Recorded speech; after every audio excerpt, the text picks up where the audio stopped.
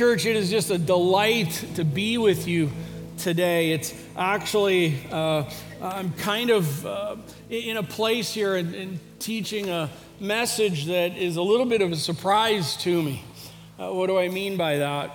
Well, we enter in a big text today. It's 2 Samuel 7, and it's a big text, particularly theologically in so many ways. And in fact, let me give you some examples of kind of others who say how big it is. The Gabeline says 2 Samuel 7 is rightly regarded as a summit point in the Old Testament.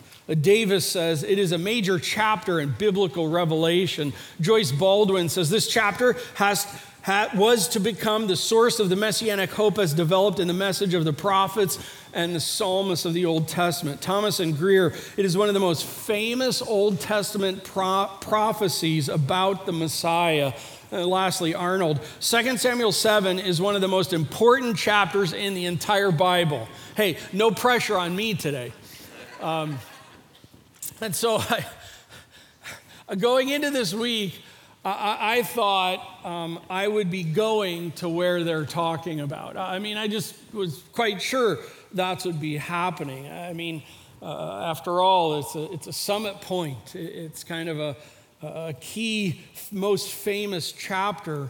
But I'm just going to say, as I sat in the text this week, I just became profoundly struck by the deep relational aspect of this chapter. There's a lot of high thinking and high theology in it, but it just happened to be, I don't know, maybe it's because of 9/11 and kind of the thinking and all of what's going on in our day, but I just see in this text this deep relationship. And I'll just say, for me, I'm not a preach at guy, I'm a preach from guy. And what I mean by that is I just, on Mondays, when I begin kind of doing my commentary reading and beginning into a text for the Sunday, I can just tell you I do not enter that going, okay, what can I preach at these lovely people this week? That's just not how I'm wired to think about that. On Mondays, Tuesdays, admin day, Wednesdays, those are kind of the main building block days where I'm really looking at text, speak to me. Lord, preach at me. And then I want to, from that, communicate what God's word has to say and be someone who's speaking from as opposed to someone who's speaking at. And so as I've been in this chapter this week, Wednesday afternoon rolls around and I'm literally just stunned by this deep relational thing that is happening in a text that is so often a high theology, content-driven text. And both are good, but I'm just telling you, I'm preaching from where God did a work in me this week. And so I'm preaching from this place of friends, brothers and sisters in Christ, know this. Our God is deeply relational. Deeply relational. And I really have one objective today. I just want to encourage you in that. If you're ready for some encouragement, well, I trust you're in the right place today. I just want to encourage you in this today. So open your Bibles to 2 Samuel 7 if you haven't already. 2 Samuel 7. I'm going to make reference here to the notes screen, either up on the side or here up on the TV screen. Here's the outline of the text for today. That's the left side of the screen. And just it's all there so you know where we're going, just up front. David, hey, I have an idea, God. And then God says, hey, I have something to say about your good idea, David. And in that, the Lord looks back, the Lord looks forward, and then the Lord does an establishing work. And then you have, after that, it's basically, hey, David has these two responses. He responds in word, and actually in chapter 8, he responds in action. So this is kind of the layout of that. But in this time, I'm also going to, the right side of the screen is going to be these four kind of like bumper stickers, these four highlighted items I'm going to bring up as we go along, kind of pause moments. Because friends, I think there are things that we just, in our movement and our understanding of God, we forget some very basic core things that are actually happening here in the text. And I trust they will encourage you as we go through it. So let's dive in, right? God help us and show us more of who you are. Let's begin chapter 7. David has an idea. Let me read verses 1 through 3. Now, when the king lived in his house and the Lord had given him rest from all of his surrounding enemies, the king said to Nathan the prophet, "See now, I dwell in a house of cedar, but the ark of God dwells in a tent." And Nathan said to the king, "Go, do all that is in your heart, for the Lord is with you." You read these first verses, and just a couple notes. By the way, 3 times David is referred to as the king. The human author of the book here is kind of making that front and center. David is king now. I mean, it's for real. It's for full a deal of it all. And he calls him king 3 times. That just becomes kind of a normal as we move along in 2 Samuel. We refer him to David, but also many, many times as the king. Now, note in the text that David is living in what for him is actually a very unique moment in time. He's living in a house, and it's a time of rest. That has not been David's story for like the last dozen plus years. I mean, David has been adversity after adversity after adversity after adversity. And now the text notes here that David is in like this season of rest that is happening. Well, what happens when you have a time of rest? Answer, you get to think about things that your brain normally doesn't have time to think about. You kind of get to like settle into some issues. And here, David settles into one of the issues where it's like, hey, God has put me in this place, and you know, the northern kingdom and the southern kingdom, Judah and Israel are together now, and God, blow my mind, has made me king and all of this, and I actually have a house, and it's a house in Israelite territory, and we have the Ark of the Covenant. It is now here, and yet, as I sit and think, God doesn't have a house. I mean, it's a tent. It's a tabernacle tent. It's been hauled around for generation after generation since the Exodus. And David, I think it's an awesome idea. Hey, how about this? How about we give God a permanent place in it? It's not a bad idea. It's not a wrong idea. I think we all would go boom on that. That is a great, great idea with what's going on. Let's have a permanent place to represent the Lord. I'm going to just say this. Nathan then hears it, and Nathan's like, go do it, man. I mean, the Lord is with you. There's a great idea. And what follows here, we're going to see in just a moment, is God says basically this. Hey, David, your good idea is not really my idea. So let's have a talk. And before I go into that, let me just make this note. Christianity has this thing about decision-making that goes weird. Decision-making oftentimes come to this place of, no, I feel God leading me. Okay? Like, how do you know that? Seriously. No, you see, I've prayed about it, and I feel at peace. Oh, by the way, when Jonah was running from the Lord, Jonah was kind of at peace. You can look at the text.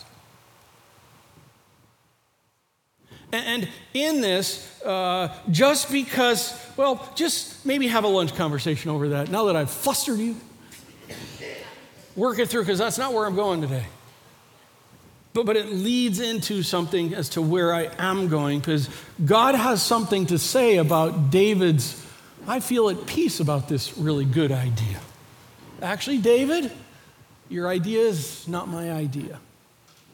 Let's lean in. I have something to say, verse 4 through 17, the Lord, verses 4 and 5. But, now when it starts from that, you already know contrast.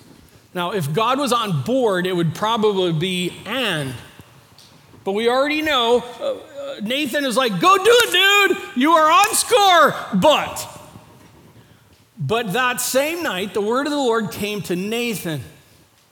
Nathan, go and tell my servant David, thus says the Lord. Nathan, tomorrow, sit down with David and say, hey, David, not me saying it. Remember yesterday I said, go for it? Hey, the Lord has something now to say. And in that, we'll read the next sentence. Here's, thus says the Lord, would you build me a house to dwell in? Starts with a question, the Lord does. I like the way the New International Version lays that out. I just lost a place in my notes. Verse 5. Yeah, verse 5. What does it say, babe? It says, are you the one to build the house? Yeah, that's what it says. Verse 5. In the New National Version, it says this, are you the one to build? I can feel my face going red. This is really interesting. This is like in high school class. And in that, it's like, would you build the one? Hey, God is not opposed to having the house built. God is basically saying, David, I thank you for the thought, but not you. Let me pause here just for a second in all of this, because one of our highlight moments is this: God speaks. Well, Doug. No, hold on for a second. That is actually something we can very easily just get into the movement of knowing that God speaks and forget about the amazing fact that God, we are talking, friends, about the creator of the universe that I would suggest is infinite in size, because an infinite God would create something infinite to represent who he is. And the one who spoke things into being speaks. You can go over the history of mankind with the various gods that were put on the table, small g gods that were put on the table. And in all of this, I am telling you, God of Scripture speaks uniquely and here intimately. And I just put, as I'm sitting on this week, I'm like, this says the Lord. Well, Doug, that says the Lord. No, hold, stop, Doug. God speaks. God. And we know 2 Peter chapter 1 that God has spoken and God has written everything we need for life and godliness. Not just the areas that we are interested, but everything that we need for life and godliness. But it doesn't have everything I want to know. No, but hear this, it has everything you need to know. Amen. It has everything that you and I need to know for life and godliness. By the way, not just godliness. And what do you think if we really understood what we say? Wouldn't you think we would be like all over this thing? I mean, like, God speaks here. And it's a fascinating thing for, listen, I'm not trying to put a guilt trip on anybody. I'm just making an observation about what is it that we are like God's word, and then it's like, it's the kryptonite. Isn't it fascinating? Friends, there's a war in our soul for who wants to be in charge. And when we come to this, that war is actually playing out. But God speaks. And because God speaks, and here to David, it's not just broadcast and to a gigantic realm of people. It's even here, hey, I have a word for David in this. It is relationship. It is tight. It is intimate. That is the God of Scripture. A God of deep relationship. And so then the Lord looks back and the Lord looks forward. Let me read these, verse 6 through 9. The Lord looks back. Thus says the Lord, would you build me a house to dwell in? David, I have not lived in a house since the day I brought up the people of Israel from Egypt to this house. But I have been moving about in a tent for my dwelling. In all places where I moved with all the people of Israel, did I speak a word with any of the judges of Israel whom I commanded to shepherd my people Israel, saying, why have you not built me a house of cedar? Now therefore, thus you shall say to my servant David, thus says the Lord of hosts, I took you from the pasture. I took you from following the sheep, that you should be prince over my people Israel. And I have been with you wherever you've gone. And I have cut off all your enemies before you. Pause. It's just such a sweet thing. God is reminding David of who he is and where he's been. David is talking about a house for the Lord. Great thing. Really cool thing, David. Man, so much better than so many other things you could be thinking right now. And yet, God's like, let me rehearse some things for you, David. Even before you were alive, I had a tent. And I'm okay with the tent. Truth of the matter is I don't even need a tent. There was never a day where I'm like, oh, gee, Willie, gosh, they got better tents than me. David, that's not what I'm about. Well, and then David, when I took you, by the way, David, I took you. You didn't earn it. I'm just like you. And David, I was with you wherever you went. And by the way, you didn't have David, I'm okay. I don't need a mansion.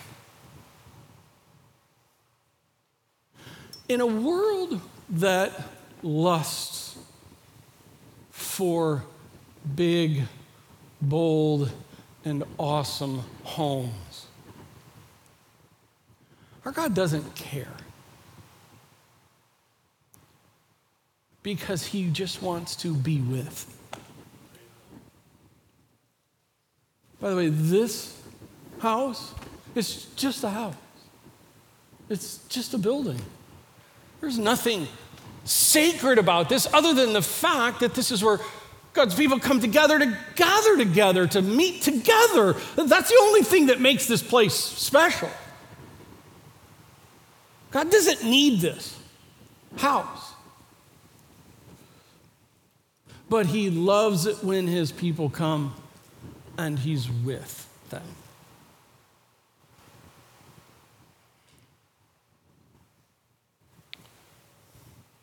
And then he looks forward, end of verse 9. It goes from I past tense now to I future tense. And I will make for you a great name, David, like the name of the great ones of the earth. And I will appoint a place for my people Israel and will plant them, and so that they may dwell in their own place and be disturbed no more. And violent men shall afflict them no more as formerly from the time that I appointed judges over my people Israel. And I will give you rest from all your enemies. Moreover, the Lord declares that to you that the Lord will make you a house. When your days are fulfilled and you lie down with your fathers, I will raise up your offspring after you, who shall come from your body, and I will establish a kingdom. David, it's not your doing, it's God's doing. Verse 13, and he shall build a house for my name, and I will establish the throne of his kingdom forever. I will be to him a father, and he shall be to me his son. And when he commits iniquity, I will discipline him with the rod of men, with the stripes of the sons of men. But my steadfast love will not depart from him, as I did take it from Saul. Interesting. Whom I put away from before you. "20 times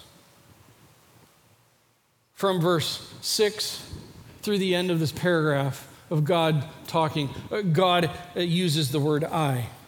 This is very personal. I have done, I will do. And maybe today you just need to be reminded of this. Verse 15, my steadfast love will not depart from you.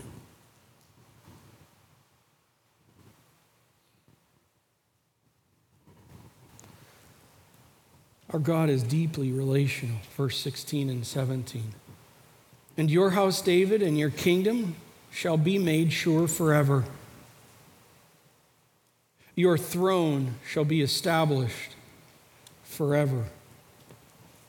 In accordance with all these words, in accordance with all this vision, Nathan then spoke them to David. Hey friends, God is doing something. God is not only looking back and rehearsing over the course of history of who he is and what he has done. God is making reference to the future and what God will do through David. And in that, God then kind of like in the moment then establishes something. David, I'm going to do a forever thing through you. I'm going to make a forever house. I'm going to make a forever kingdom. I'm going to make a forever throne. I'm going to do a forever thing, David, through you. And that theological thing shows up in the very first verse of the New Testament when it makes reference in Matthew chapter 1, verse 1, that Jesus is the son of David. Oh, and by the way, in Matthew 22, Jesus asked the Pharisees, what do you think about the Christ? Whose son is he?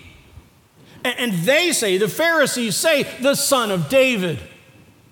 This is where I thought I was going to get at today and kind of diving down into this more and stretching this out and seeing the framework of all this. And I need for it to be on the table that God has established a covenant special thing here with David that is going on that we then see show up in the New Testament with Jesus Christ as the son of David. God has doing a forever kind of thing. And yet in all of that conversation, it points me over to this deeply relational aspect of this, God covenants. I'm not talking about a theological framework. I am talking about a relational framework. God covenants. When you go back on this paragraph of what it's talking about, what God is saying, God is the one who is establishing. God is the one who has been doing. God is the one who will do. God is the one who puts into place. And there's a part of that for you and me in a very noisy, very active, in a very you earn your way, you earn all things mindset world. Take a breath because know this, God covenants himself. And when God covenants himself, you and I, it's God's work.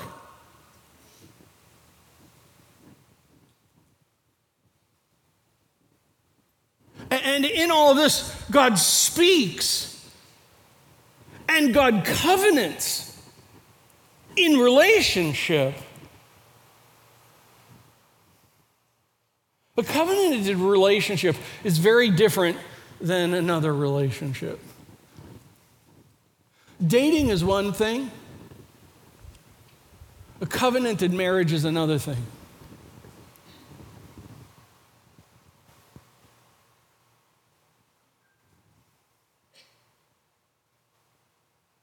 God is interested in a covenant relationship. I don't know, maybe you've been dating Jesus.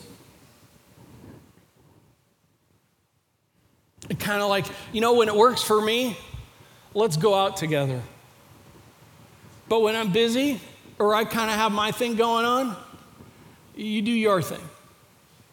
I think that's where Jesus in Matthew 7 is saying, there are many who will say to me, Lord, Lord, and I will say, I never knew you. I think he's talking about those people who are dating the Lord. And instead, there's this thing where a covenant relationship, as we'll see here in a little bit, it begins with words. Oh, can you what's the last wedding you've been at? It begins with words and it's followed and carried out in actions. God speaks. God covenants. And now it's time for David to respond to all this. I mean, he's the one who had the good idea. And God's like, you know what? A house will be fine, but David, it's not going to be through you. I wonder what David's going to say. Then, verse 18, King David went in, sat before the Lord, and said, let's kind of go there. He sits before the Lord and he says, by the way, what he is about to say here, there are, if I remember right, there are 35 yous and yours. That's a lot. It's all vertically driven. It's you, God. It's about yours, God. And let's listen to David's response. Who am I, O Lord God? Well, there's a starting place. Who am I, O Lord God, and what is my house that you have brought me thus far? By the way, answer. Because God covenanted himself with David. Not because David is awesome, but because God is awesome. Verse 19. And yet, this was a small thing in your eyes, O Lord God. O Lord God is in here like 8, 9, 10 times. You have spoken also of your servant's house for a great while to come. And this is instruction for mankind, O Lord God! Exclamation point. And what more can David say to you? For you know your servant, O Lord God, because of your promise and according to your own heart, you have brought about all this greatness to make your servant know it. Therefore, the fact of the matter is that you are great, O Lord God. For there is none like you. And there is no God beside you. According to all that we have heard with our ears. And who is like your people, Israel? The one nation on earth whom God went to redeem to be his people, making himself a name and doing for them great and awesome things by driving out before your people, whom you redeemed for yourself from Egypt, a nation and its gods. And you established it.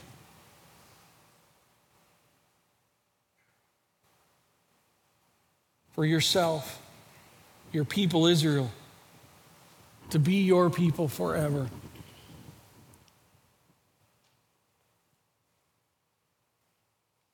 What verse am I on? 25. Thank you. No, I'm not 25. What verse am I in?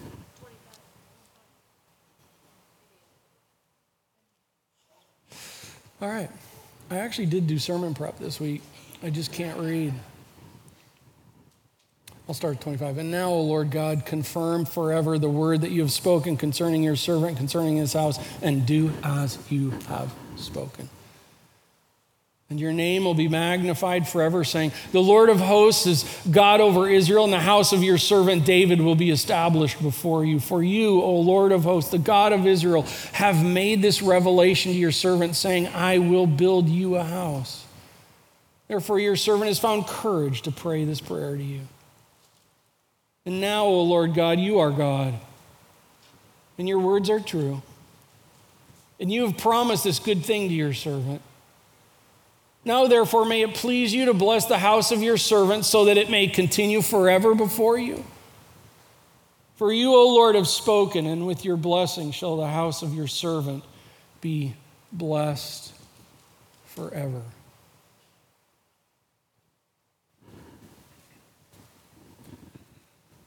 What a sweet moment. And by the way, in all of this, there's so much theology that's taking place and so much in the whole plan and the timeline of how God is working things. But in all this, I just want to stay on this fact of, do you see this intimacy of relationship with the Lord God of the universe? It's a beautiful thing. And by the way, I'm not talking about a Hallmark movie. I am talking about a deep relationship with God, and God participating, and God speaking into and speaking back and declaring all that is taking place. And in this, I just want to pause on this because something can get missed after all of this speaking by David by this fact. God listens. David is naming these things of God, that he is the grand one, that he is the great one, that he is the God of all gods in that. And yet we can forget the fact that God is actually legitimately giving his full attention and listening to every word that David says. And God is taking in every piece of it. And can't you just sit there and imagine that God is like, sweet bud.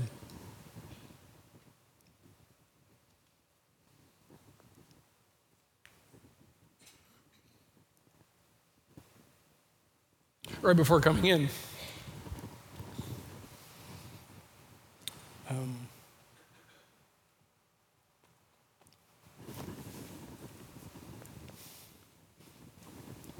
our grandson ran into my office and, Peepaw, can I give you a hug? I'm like, yeah. Like that.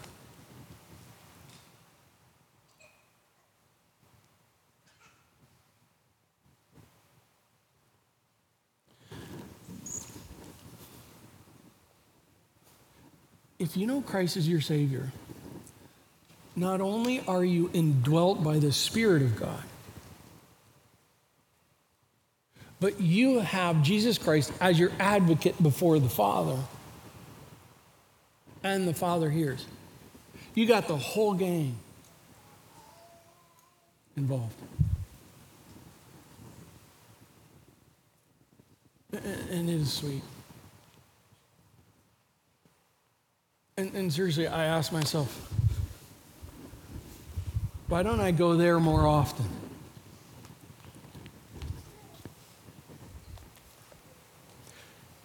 Be encouraged. God listens. And lastly, I want to finish with this. Not only does David respond in these beautiful words, but I'm just going to make reference to chapter 8 just very quickly. I think chapter 8 shows that David responds in words and in actions. Just quickly, take a look at verse 1 of chapter 8. After this, David defeated. Verse 2, and he defeated. Verse 3, and he also defeated. Go to verse 15 in chapter 8. So David reigned over Israel, and David administered justice and equity to all his people. It's a fascinating thing because in the original, the chapter breaks weren't there. And oftentimes we because of that, it's helpful to get to these places. But oftentimes we'll sector thought off and stop thought and then begin new thought. But actually when we're reading through this, it's going through this covenanted relationship of what's happening. And it goes right from that into the next. And it's like you get this feel from the author that it's like there's this moment of things taking place of God establishing and speaking and covenanting, and then David speaking and God listening in that. And then right after that, David goes out and acts. Listen, I would say it's all of that comes then is followed by action. Covenanted relationship begins with words, is sustained in words, but is followed by actions. And I'll note, in the actions of it all, verse 14 of chapter 8, the end of verse 14, it says, and the Lord gave David victory wherever he went. Who gave him victory? The Lord gave him. By the way, be very careful, don't turn that statement into a prosperity gospel thing. Because you got to remember, like the last 12, 13, 14, 15 years, God's been more adversity for you, buddy.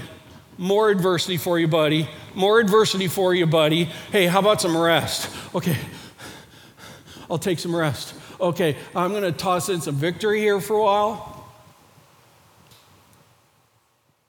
And by the way, who brought the victory?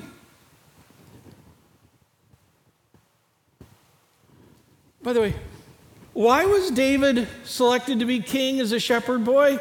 You see, we just think it's because David earned that. No. That's the way we do business. That's not the way God does business. In this, God put David out not because David was the most awesome, but because God picked David. And then God carries, and God is doing victory through David, not because David earned that victory, but because, you know what? God decided victory. And it just should cause us to go, oh man, I got to stop trying so hard to please God. I just need to love him.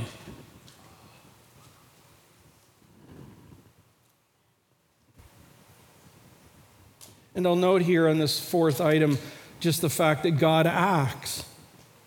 God is the one that gave David victory. David didn't have these victories because David is awesome. It's because God was awesome. And God in his sovereign timing, in his sovereign ways, said victory there and victory there and victory there. And yet the reality is that David went out knowing the covenanted truth of his relationship with the Lord. And it is out of that God is working. I am not saying David earned it. David understood what God was doing, and God working in him caused him to respond in such a way that God is doing things in it. I'm not getting into the earning it mode.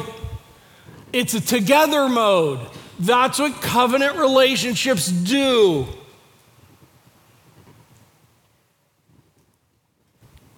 And I just want to encourage you with that today, I hope. I don't have any grand pastoral finish off moment. I don't have 3 all same word things to go therefore with. Seriously, today's just hard on the table with what God's done. But I would say this. Maybe you've never really entered into a covenant relationship with the God of the universe. I mean, for real. Maybe it has been, as you look at your life, you look and you go, you know what? I think actually I've kind of been dating God. And when it works for me, I'm in. When it doesn't work for me, do your own thing. Friend, that is not relationship with God.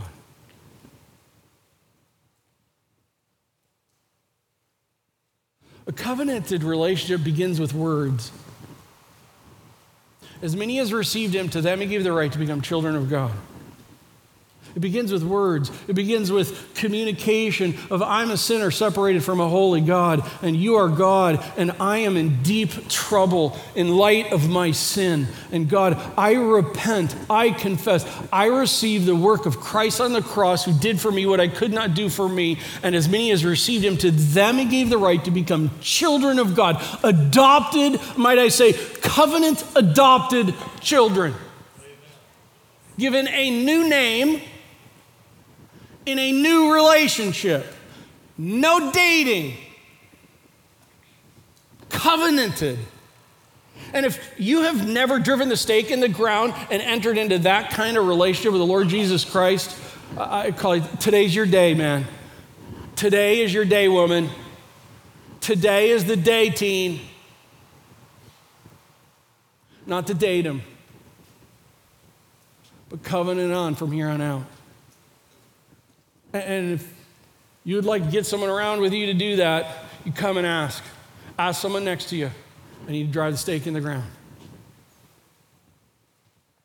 And I would say, if you have covenanted, entered into a covenant relationship with the Lord,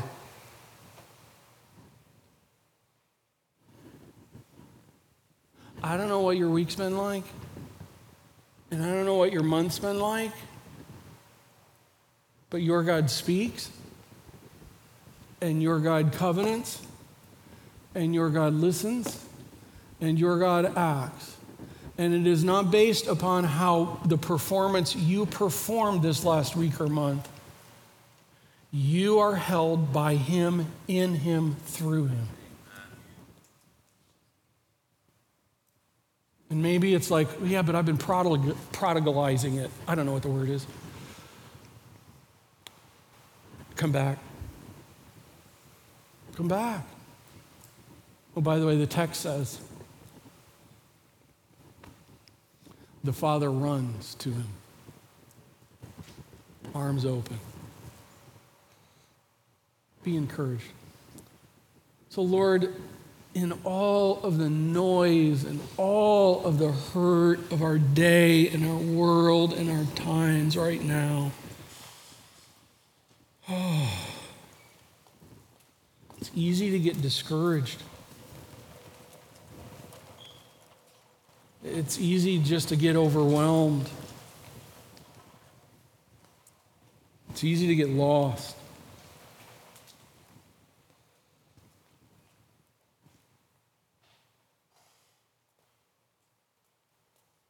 But you speak, you covenant, you listen, you act, and you love deep relationship.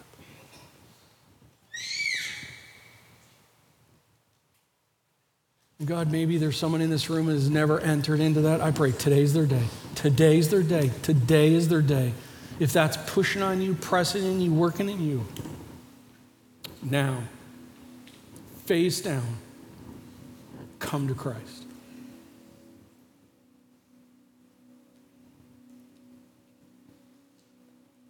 And if you are in Christ,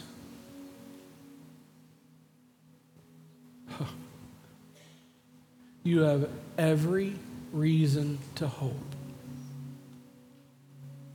Because you have a God that loves you. And you have a God that is interested in deep relationship with you.